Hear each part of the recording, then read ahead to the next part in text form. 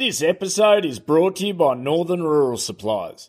Northern Rural Supplies proudly service the Kimberley and Pilbara regions, specialising in livestock sales, real estate, animal health and management, fencing, fertiliser, water and all other requirements. They stock your everyday needs to feed your dogs, cats, horses, chooks, camels and even goats. The whole team is based in Broome, so make sure you give them a call for all your agricultural and semi-rural needs.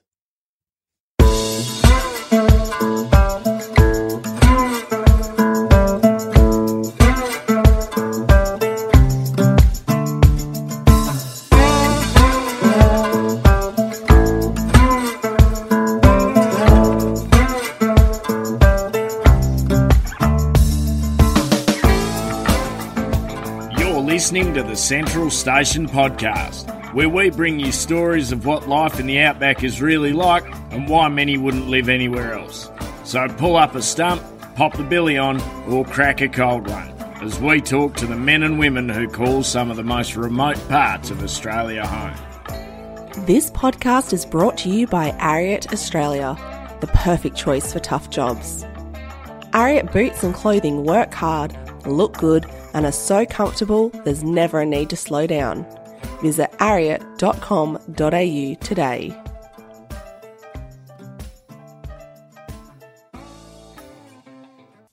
All parents are bound by a common wish for their child to be healthy.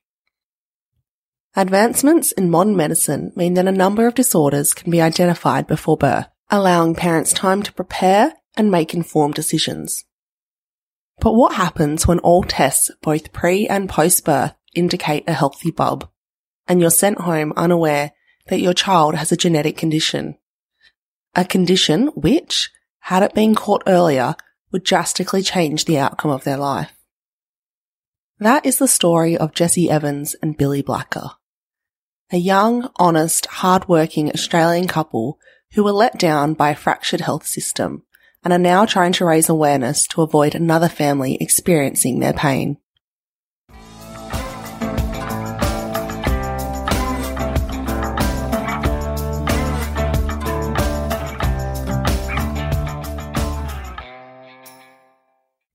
Jessie Evans grew up on a cattle station on the Gibb River Road, infamous for being the most rough and rugged stretch of country in the Kimberley region.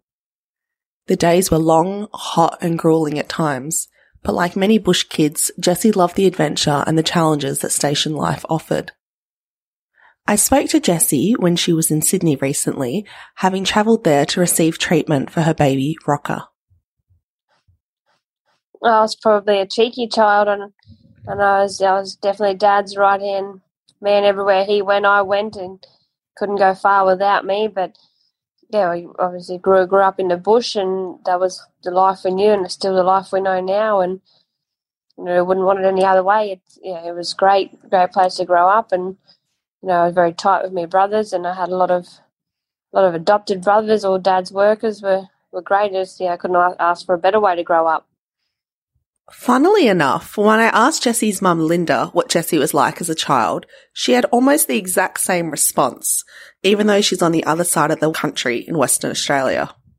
She was his shadow. If he'd have ever stopped in a hurry, she'd have disappeared. She was just one of the boys to Dad. Right from when she was really little, she just adores him and follows him. She just absolutely hung on every word, and everything Dad asked her to do, she done, and she excelled at. What are your standout memories of Jess as a kid? Boof bought the kids a whip each. This sort of will tell you about the determination of the kid. So we bought them these 2 custom-made whips from a fella called Bill Millerwick in South Australia, and CJ was just naturally it just cracked for him beautifully, and Jess couldn't get a whip to crack. So she got the sulks, and off she goes with her whip around the side of the house. 2 hours later, she came back and she could crack it perfectly and swap hands and crack it as if she'd been doing it a million years. What was she like as a teenager? Oh, God. No, actually, we were super lucky. You hear things about how people have issues with their teenagers. I mean, don't get me wrong, she was no saint. Normal stuff, but we never ever had the issues of the dishonesty or the sneaking out or anything else. She was just always up front. If she'd say, if you said to Jess, did you do it? She'd say, yeah, I did, or no, I didn't. And if she did, she did. If she didn't, she didn't. Jessie met her fiancé Billy when she was 18, and they were both competing at the National Finals Rodeo in Queensland. Jessie, a barrel racer, and Billy, a bareback rider, both excelled in their events, the result of perseverance, courage, determination and grit. Little did they know that those qualities would be tested just 6 years later when they chose to start a family. I've always loved kids ever since I was a kid myself. Like every time there was a baby around, I'd find a way to get near the baby. That was for sure. I've always loved kids. Both Jess and CJ have always had very kind hearts. They're very like their father in that respect. They always looked after the underdog. They always looked out for the person they felt wasn't getting a fair shot. And Jess has always been kind. She always had little kids following her around. We used to, school holidays, we'd end up with, 2 or 3 little kids out here wanting to ride horses with Jess. And we used to call her Jemima and the puddle ducks there for a while, because you'd see her wandering off and then there'd be all these little levels of kids down wandering along behind her. It was that Jess ended up doing what she ended up doing was no surprise to us, because she's got the kindest heart. She's just a sweet human. And so what she ended up doing was aged care? Yeah, she did. Probably wasn't the first, well, it wasn't her first choice, but God, she's good at it, and they love her. Those oldies love her. You should see the little knitted booties and the hats, and when she was getting close to finishing up when she was pregnant with Rocker, they had a baby shower for her, and the oldies would cry, and when's Jess coming back? Or, it's really nice to know that your child cares, not just about themselves, but they care about other people, and they're willing to put other people first. How did you find out that Jess was expecting? She was standing at the sink at the kitchen at our farm in Queensland. And I said, well, what's going on, mate? Because she was a bit quiet. And she said, And I said, what, And she said, Billy and I are going to have a baby, but I'm scared to tell Dad. Don't worry about that. We'll tell Dad. Dad won't care. He'll be quite a happy little chappy. But I can tell you it's one of the most amazing days of our life. Jessie's pregnancy was uneventful, with no indicators of what was to come. Yeah, I had my first appointment at, 12 weeks or 10 weeks or something with the doctors in Toowoomba, and then we went up there every 4 weeks and went through all the scans that you've got to have and tests you've got to have, and then we done a bit of shopping. I'm not really a big person on shopping, and then the house at Jandowie, Billy built a room there. He does a fair bit of building, so he built a room, and we built all that up and bought our cot, and then Billy was away most of the pregnancy working. I know not long before Rocker was born, about 4 weeks, he was down in New South Wales working before they closed all the borders and that, so we're lucky he didn't come early. And then I think Billy come home on about the 9th of May, and Rocker was born on the 13th. While a global pandemic certainly wasn't making life easy, Linda was not going to let it get between her and her first grandchild. So, yeah, Jess was at the farm in Queensland and we were here. I went over 3 weeks, 2.5, 3 weeks before she was due. But, she done a lot of the pregnancy on her own. Billy was away working, so she's a pretty strong human though. So I was over with them when Rocker was born, and I went and met him the next morning. It's probably one of the most amazing things that I've ever experienced. I didn't want to humbug him too much, so I waited until about 7:30 and I rang and I said, is it all right if I come over now? And Jess said, yeah, Mum, come over. So over I goes, and he was laying there in a cot, and I just absolutely was not prepared for the emotion that goes through you. He's just perfect. Rocker's perfect. And I sat for a while and looked at him and I thought, if I pick him up, I mightn't put him down, so I best not pick him up for a bit. And then I got cuddling with him, and honestly, he's just made such a difference in our world. Rocker's pretty special. It's so hard to explain. People would say to us, oh, it's different being a grandparent. You won't understand. And I'd think, oh, yeah, right, I've had my own kids, you know. They're pretty special to you. But being a grandparent's something extra. It's just amazing. And so, with 10 fingers, 10 toes, and a clean bill of health, Jess and Billy were sent home from the hospital with baby Rocker, off to start the next chapter of their lives. When you had that first appointment at 12 weeks, did anything come up in the test results? What were they testing for back then? It's mostly they do the scans where they look at the babies. I think the nasal bones or something, and it's mostly Down syndrome and stuff like that they're looking for. And that was all perfectly fine. We did have a bit of a scare where something in the heart wasn't measuring quite right, and then we went back a couple of weeks later and I measured it again, and it was all good. And like they told us after the first scan that they don't think there's a problem. Like they're measuring something that's tiny and it moves, you know, it's moving. So they think that more just the measurement was a little bit out, like 0.1 of a mil, like it's tiny measurements. So then they remeasured it and it was all good. The whole pregnancy, every test we had was fine. So throughout your entire pregnancy, there was absolutely no indication that there was anything wrong with your baby? No, not a thing. No, everything was perfect. And so when did you first notice that something wasn't quite right with Rocker? Oh, when he was about three weeks old, and Billy made a comment. He said I feel so sorry for himself for the babies that, like, he can't do anything for himself. His arms there's nothing, not much in his arms and stuff.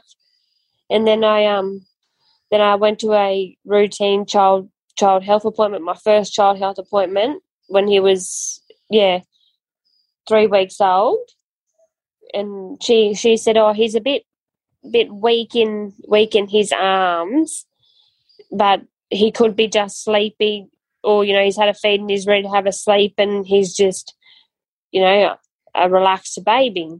She said, I'm not worried, don't get yourself worried, but just take him to a doctor and just get a second set of eyes to have a look at him. So I done that. I took him to the doctor the next morning because I was due to go out. That was on a Thursday, and I was going to go to that appointment and then go out to where Billy was working for a few days because he'd been away for a week or so by then. So I was just going to go out and visit him. And the doctor, I seen the doctor at 11 o'clock in the morning, and he sent us straight to Toowoomba, where we got seen by another paediatrician, and then they sent us straight through that night to the Children's Hospital in Brisbane. We got there about 1:30 in the morning. So you started off in your hometown or the town you were living in, and then that day you got sent to Toowoomba, and from Toowoomba on to Brisbane. Yeah, I started off at the general GP there in Jandowae, and he straight away thought there wasn't something right. He got two doctors were there. He got the other doctor and had a look, and they said, we're not comfortable with what we're seeing. We want you to go through to Toowoomba.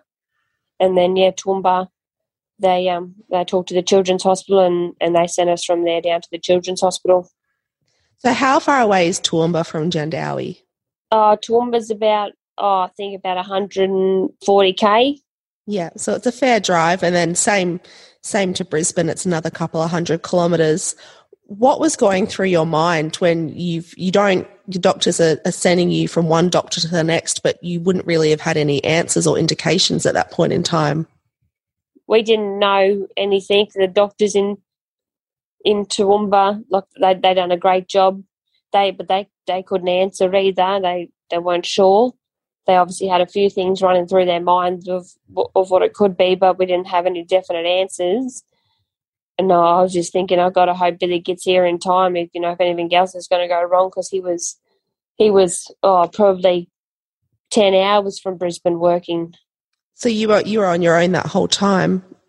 I had one of my friends drive me from Jandowae to Toowoomba because I was a bit of a mess. And I pulled up at the nursing home actually, and she's a receptionist at the nursing home, and she drove me from Jandowae to Toowoomba, and then from Toowoomba we went in the ambulance. But I was just thinking to myself, oh no, like my first thought was, God, I hope I don't lose my child. That's the only thing that was going through my head. And I was trying to talk to the place where Billy was working to get on to him, because he was away from the homestead. He was down there building a house on a place, and trying to explain to him when I didn't know what was going on. It was a bit of, it wasn't like my mind was so busy, but then there was nothing, if that makes sense. Like I didn't know what to think or what to do. They organised for a care flight helicopter, but then they must have had another emergency come up, so I waited a bit longer, and a retrieval team come via ambulance and with a doctor and that on board and drove us to Brisbane. And they told me in Toowoomba, you don't feed him because they're worried, his body's weak, and they were worried if he had a full tummy of milk, then it would put too much pressure on his lungs and he wouldn't be able to breathe on his own. By the time I left Toowoomba Hospital, he had cannulas in his arms and that, and stuff going through there, and a nasal gastric feeding tube in. So when you'd woken up that morning, I know you said Billy had sort of noticed Rocker he'd made comments about his arms, but other than that, Rocker was generally a healthy-looking baby. There was nothing massively out of the ordinary or anything that really raised red flags before that first doctor's appointment? No, there was nothing. He was, a normal, happy baby. He was only waking up once during the night for a feed. He was sleeping well. He was feeding well. He was always, happy. Isn't it? I never had any days where he would cry non-stop or anything like that. To think that he was feeling unwell or feeling any different than normal, he was always a happy, easy baby right from when we brought him home. And nothing had been picked up at the hospital where you gave birth, and when they do the newborn screening test, they gave him a clean bill of health to go home with you from the hospital?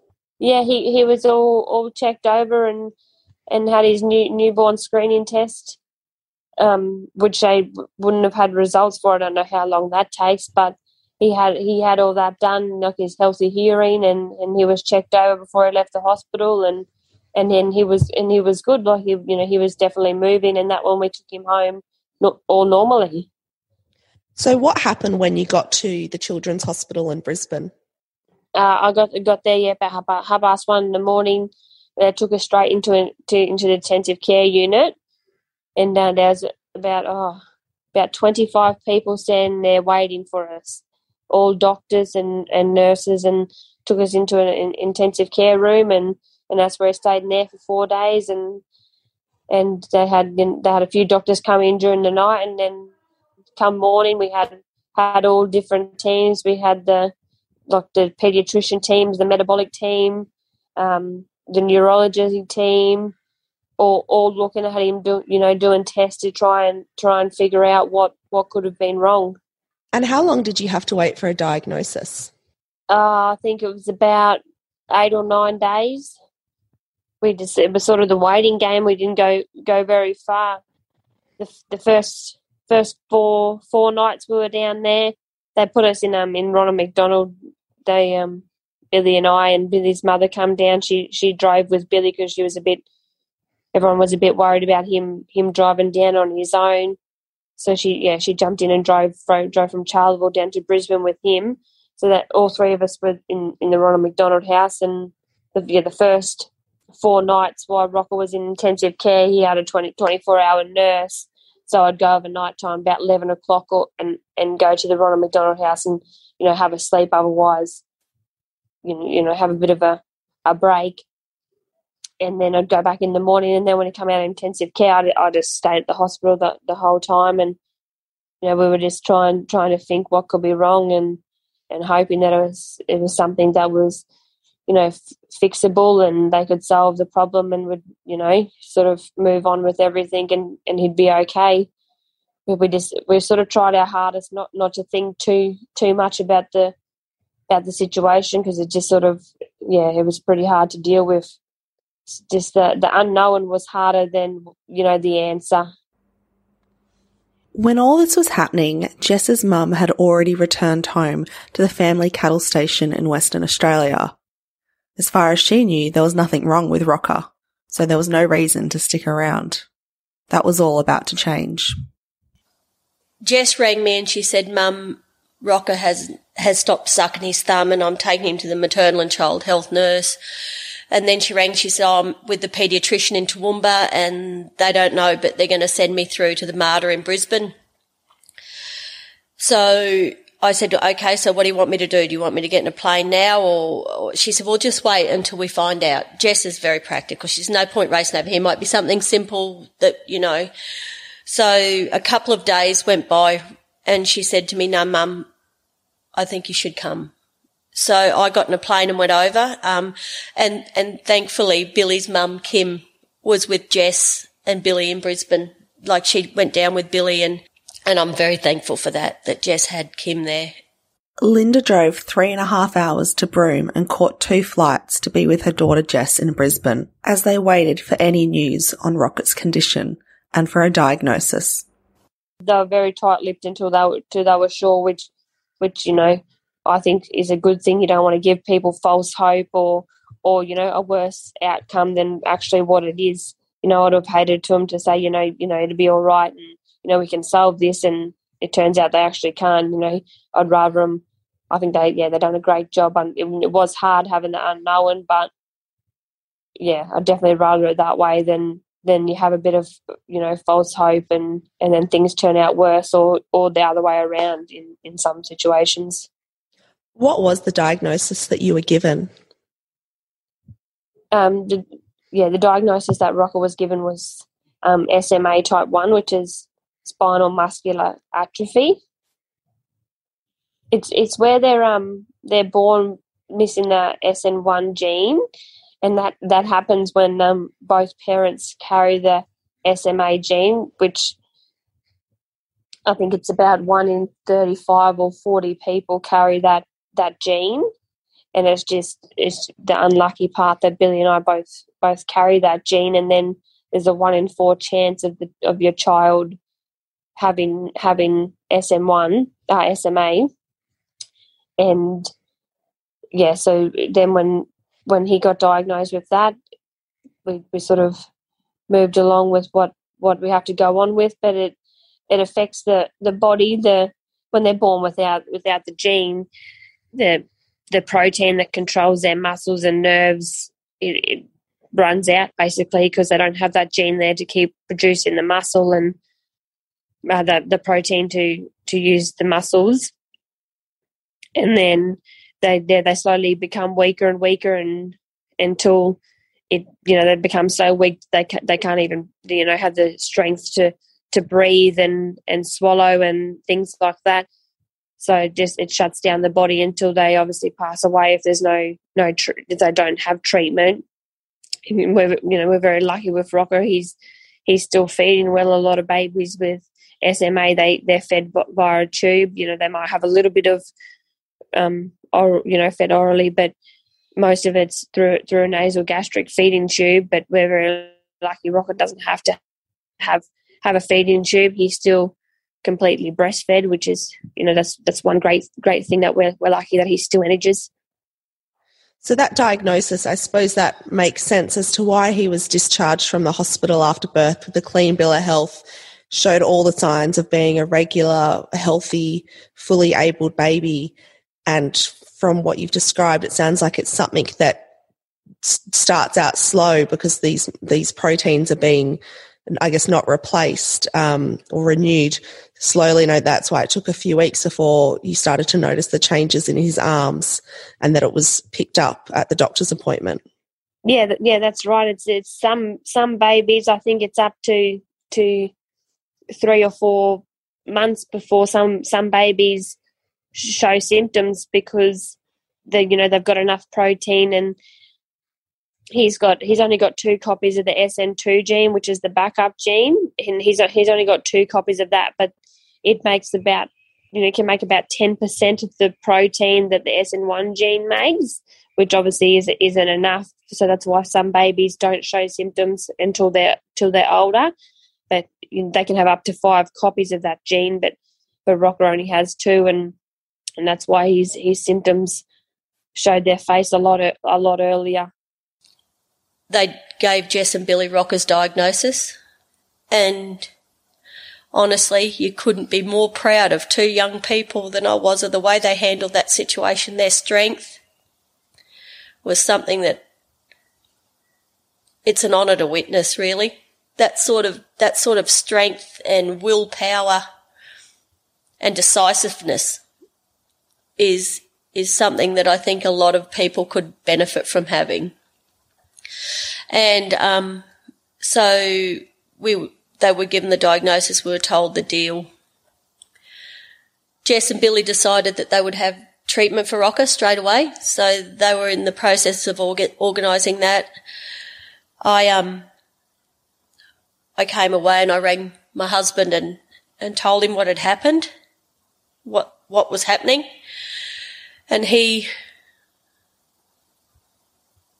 was as gutted as I think I've ever seen him. Or heard him, sorry, because I couldn't see him. I was 5,000 k away. And we were so very fortunate to have friends close by, and Matt Wood from Blinder Station picked up on something in Buff's voice when he spoke to him after Buff had heard about the diagnosis, and he made a trip to talk to Buff, and we'll be forever grateful for that, because without Matt, Buff would have bottled that up, and he would never have gone to anyone and spoken without them coming to him, basically. Rocker was born in Queensland. Is this something that would have been picked up when you got those results from his newborn screening test? No, it's not. It's not on the screening test in Queensland. It is in New South Wales, but it's not in Queensland. And if it's something that had been screened for and picked up from birth, then they can treat it before any symptoms start. And then they can be treated, and that they don't have any loss of function, because the treatment has started replacing that protein before it's run out and started the symptoms. So they could, these kids with SMA, they can't walk. It's very unlikely that Rocker will ever be able to walk, and if he does get to the stage where he can walk, he'd definitely have to be aided. A wheelchair is definitely something that's going to be a part of his life. But if he was tested at birth and on the newborn screen like they are in New South Wales, then he could have been treated before he had any symptoms, and that would have never have affected him nowhere near as much. It must be so frustrating to know that even though this was picked up at around the 3 to 4 weeks of age mark, it could have been picked up so much sooner. And then even to hear that there's stories of children that aren't diagnosed until they're a couple of months old, and again for them to realise that this could have been picked up in a newborn screening test, but just by the chances of where they live and their state choosing to not include this in a newborn screening test, it just must just leave you speechless. Yeah, it's probably one of the hardest things to swallow, so to speak.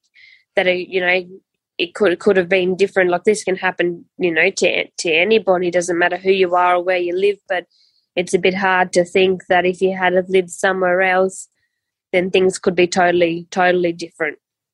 Not only for us as a family, but for him and his life. Is there any options for identifying the SMA condition while the child is still in utero? I think there is. I'm not quite sure how they go about it, if they have to test actual fluid from around the baby, but I know there definitely is, because they did explain to us that it can be, if we opt to have another child, then they can test that before they're born, and then they can be treated at birth before symptoms start. makes you wonder why this isn't, I suppose, standard operating procedure. I know your mum also explained to me that people can have blood tests themselves to find out if they're a carrier of the gene. So that way, if you know you are and your partner is, then you can, I suppose, even if it wasn't standard practice to have this test throughout pregnancy, if people are aware beforehand and know that there's two people carrying the gene, then that can give you that indication that you need to have that test during pregnancy. Whereas I suppose if you and your partner didn't have the gene, then you perhaps cannot worry about having that test at pregnancy. Yeah, like if you knew that you both carried the gene, and you had your heart set on having kids, there's a lot of other options. You can go through IVF, and they can test the egg, obviously, because all the eggs don't carry the SMA gene, and they can get one without the gene, and then that way you don't even have to take the chance of being the 1 in 4. But if I just think it should be in all newborn screens Australia wide, and give all kids the opportunity to have the best go. If they test for other things, Down syndrome and things like that nationwide. Maybe we should test for all things possible, that we know of that are easy to test for. It is classed as rare, but so are a lot of the disorders and stuff that they screen for on the newborn screening when they're in hospital. Has anybody explained to you why it's available in New South Wales but not Queensland or the other states and territories? No, I have. I don't know why it's like that. I do know there's some other families around that are in the same situation as us with the child with SMA, and I know that they're sort of they're pushing to try and get it in Queensland and all states.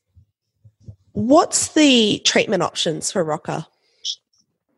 When he was first diagnosed, we didn't have an option of treatments. There's a few treatments that are available now, but when he was first diagnosed, our options were no treatment and palliative care, or a medication called nusinersen, which is done by a lumbar puncture, where they put a needle into his spine. They take out 5 ml of spinal fluid and inject 5 ml of nusinersen.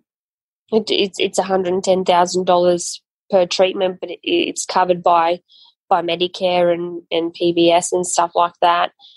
And so we went the day they told us, we just straight away said, yeah, we want to have some treatment for him. And the next morning we took him in there at 8 o'clock, and he had his first dose of nusinersen, and he had three doses of that. And then we got access to the gene therapy Zolgensma, which is just had down in Sydney, and it's a one-off treatment. Unlike the nusinersen, it's got a load-in dose where you have a lumbar puncture every 2 weeks for the first 3 weeks, and then after you had your 3 doses, you wait 5 weeks and have your 4th dose, and then you have a dose every 4 months for the rest of your life. And there is a new oral medication coming out. I don't know much about it. No, I'm not sure if it's approved in Australia yet by Medicare and things like that. The Zolgensma that Rocker's just had down in Sydney, it's a $3 million treatment, but it's not approved yet by PBS in Australia. So we got it through compassionate access, but it's not approved to be covered by Medicare in Australia as of yet.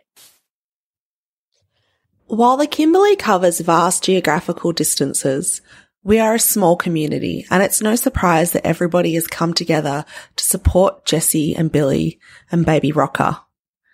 However, what they want more than anything else, more than any of the support that's been offered, is to spread the word about SMA.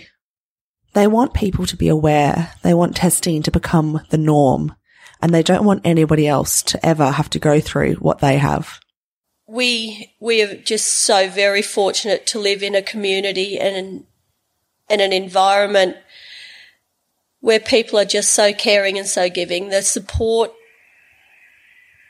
that we've received since we started Ride for Rocker, and the support and help that Jess and Billy have received is just absolutely humbling. There's no other way of putting it. You know, people have just been amazing, and it's not just the bush people. There are people out there in the racing world and the camp draft world and generally people that don't even know what a horse is, that are just, you know, they're trying to help out in every little way they can. And for us, the biggest thing for us is we want that testing made mandatory. It's there, it's available. The government should just make it a part of the heel prick test, or have it done as, you know, you can have the SN1 test done at any point. Like, you don't have to be going to have a baby. You don't have to be pregnant. You can find out whether you have the regressive gene. If you have that regressive gene, knowledge is wealth. Knowledge is everything. If you know you've got the regressive gene, then when you do go to have a baby, you know, you can have your partner tested, or you know that there's a huge chance that your child could have SMA. So, you know, you're in front of the 8 ball. You're not waiting until the symptoms start before a child gets treatment, because once the symptoms start, the damage is done. So basically, like, I was a nurse. I had no idea. I'd never heard of SMA, and I know a lot of other nurses that hadn't either. And, you know, it's not as rare as people think. 1 in 10,000 children are affected by SMA. That's not rare. 1 in 35 Australians have the regressive gene. And if we can get the word out there and get people to be aware and lobby and get these heel pricks tests done so that people know that their child's SMA if it's born that way,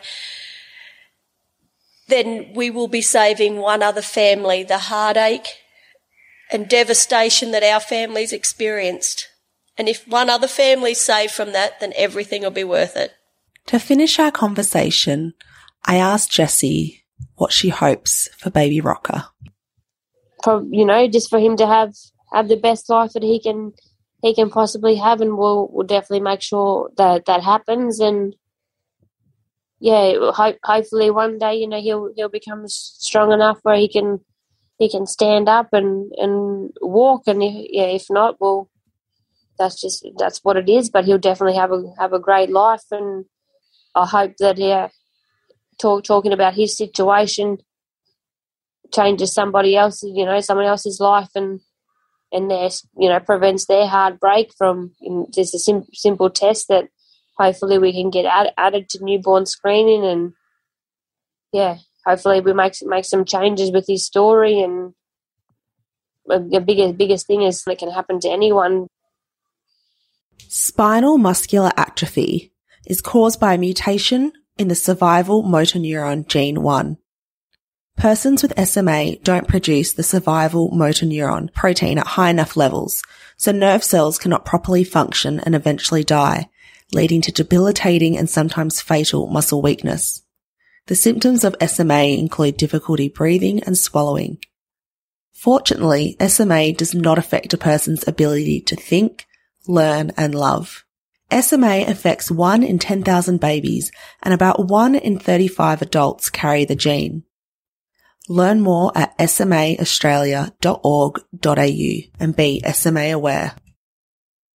Ag Workforce specialises in recruiting for agricultural jobs including farm work, station work and agribusiness across Australia.